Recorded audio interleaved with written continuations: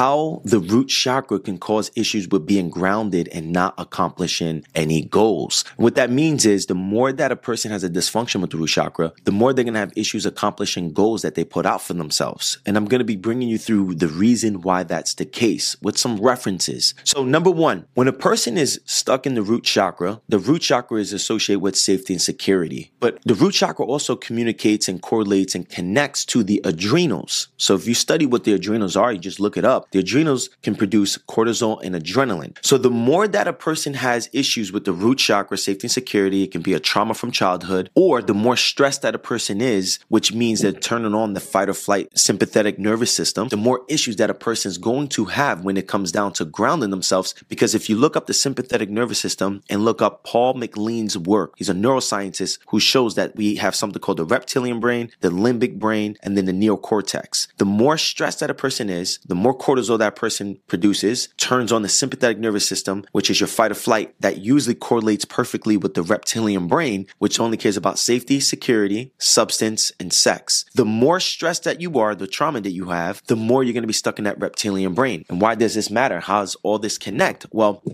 if you start to understand that the reptilian brain loves rituals, it loves doing the same thing today that you did yesterday. Why? Because remember, the primary goal of that part of the brain is safety and security. So the more that you keep yourself safe and secure yesterday and you were successful with that, the more likely it's going to be hard, the more likely the reptilian brain is going to want to do the same thing again today. So the goal is to stop firing that part of the brain up so much. And one way that we do that is going through and grounding ourselves, but most importantly, the nervous system that's communicating both with the brain and the root chakra that may be overstimulating both of them at the same time, which leaves you ungrounded and the inability to accomplish new goals. So number one thing that we must do is first, let's take a look at your nervous system. Are you in fight or flight? Do you have increased heart rate? Do you have issues when it comes down to breathing fast, sugar cravings, low energy, shakiness, anxiety? If you do, then we have to learn how to regulate that nervous system. We can do that with nutrition. I find making sure we're very careful of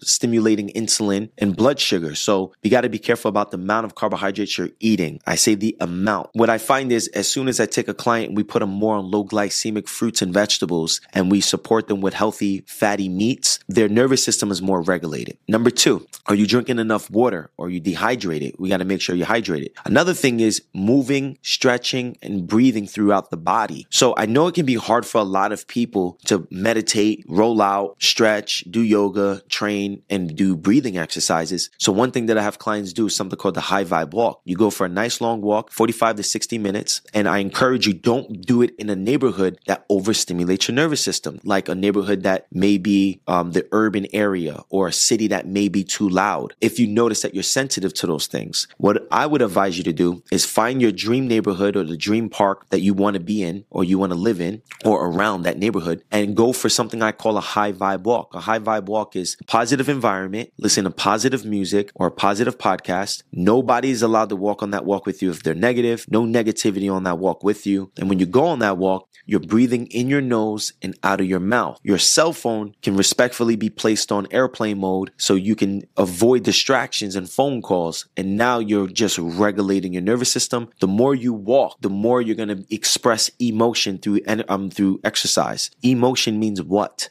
Energy and motion. The more emotional problems that a person has, the more energy and motion that they have. So one way to express the emotion is through exercise. Go move your body. As you're breathing in your nose and out of your mouth, you got little hairs in your nose. And these little hairs in your nose, actually the oxygen tickle those little hairs and turn on something called the parasympathetic nervous system. The parasympathetic nervous system is opposite of the sympathetic nervous system. So the parasympathetic nervous system helps you rest and digest. Therefore, helping you become more grounded and not stuck in fight or flight. In fight or flight, stimulating adrenaline, cortisol, which then are associated with what? The root chakra and the reptilian brain. So now you get more into the limbic brain. Now you get more into the neocortex. And the neocortex is important to tap into if you want to create new goals and new ideas, because the neocortex is responsible for creativity, new words, new language, learning new things, creating new things. And the more that you get to utilize the neocortex neocortex, the more likely you are to follow through on new goals. But the more that a person has trauma, stress, the more that they stimulate the nervous system of the sympathetic nervous system, the more they turn on that root chakra, the more they stimulate or utilize the reptilian brain. They're stuck in the reptilian brain, the more ungrounded they become, because they're going to be subconsciously pushed into safety and survival, which makes a person never present, makes a person always on the move, makes a person not have time or energy to work on a new goal, which then that's one of the reasons why a person can have problems accomplishing new goals and dreams.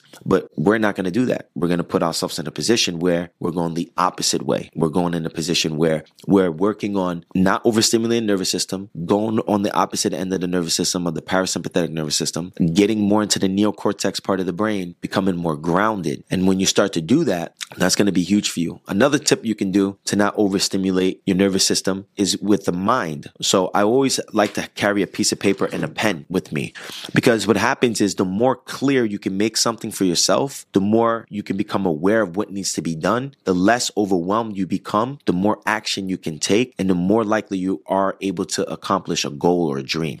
So always have a piece of paper and a pen and take the macro of a problem or a goal that you want to do, and then break it down to micro steps that you can take to get one step closer to the macro, and you have a far better chance of accomplishing a goal or a dream when you do that. So I wanted to make this quick episode for you. If you like this information, I send out emails each week from my tribe, on my email list, my newsletter. I call it my tribe, my people, so I can continue to bring you value. You can get the link down below and you can join my tribe for free. You just submit your email and you just confirm your email and the email address, and you're on the list. Other than that, if you like this, listen to more podcast episodes. I have a lot of episodes that talk about all of this information that you need to become a best version of yourself. My goal is to help you become a better version of yourself. Leave a rating if you can. That helps this podcast. Leave a review if you've been listening. Other than that, I'll see you in the next podcast. Thank you for being here. Peace.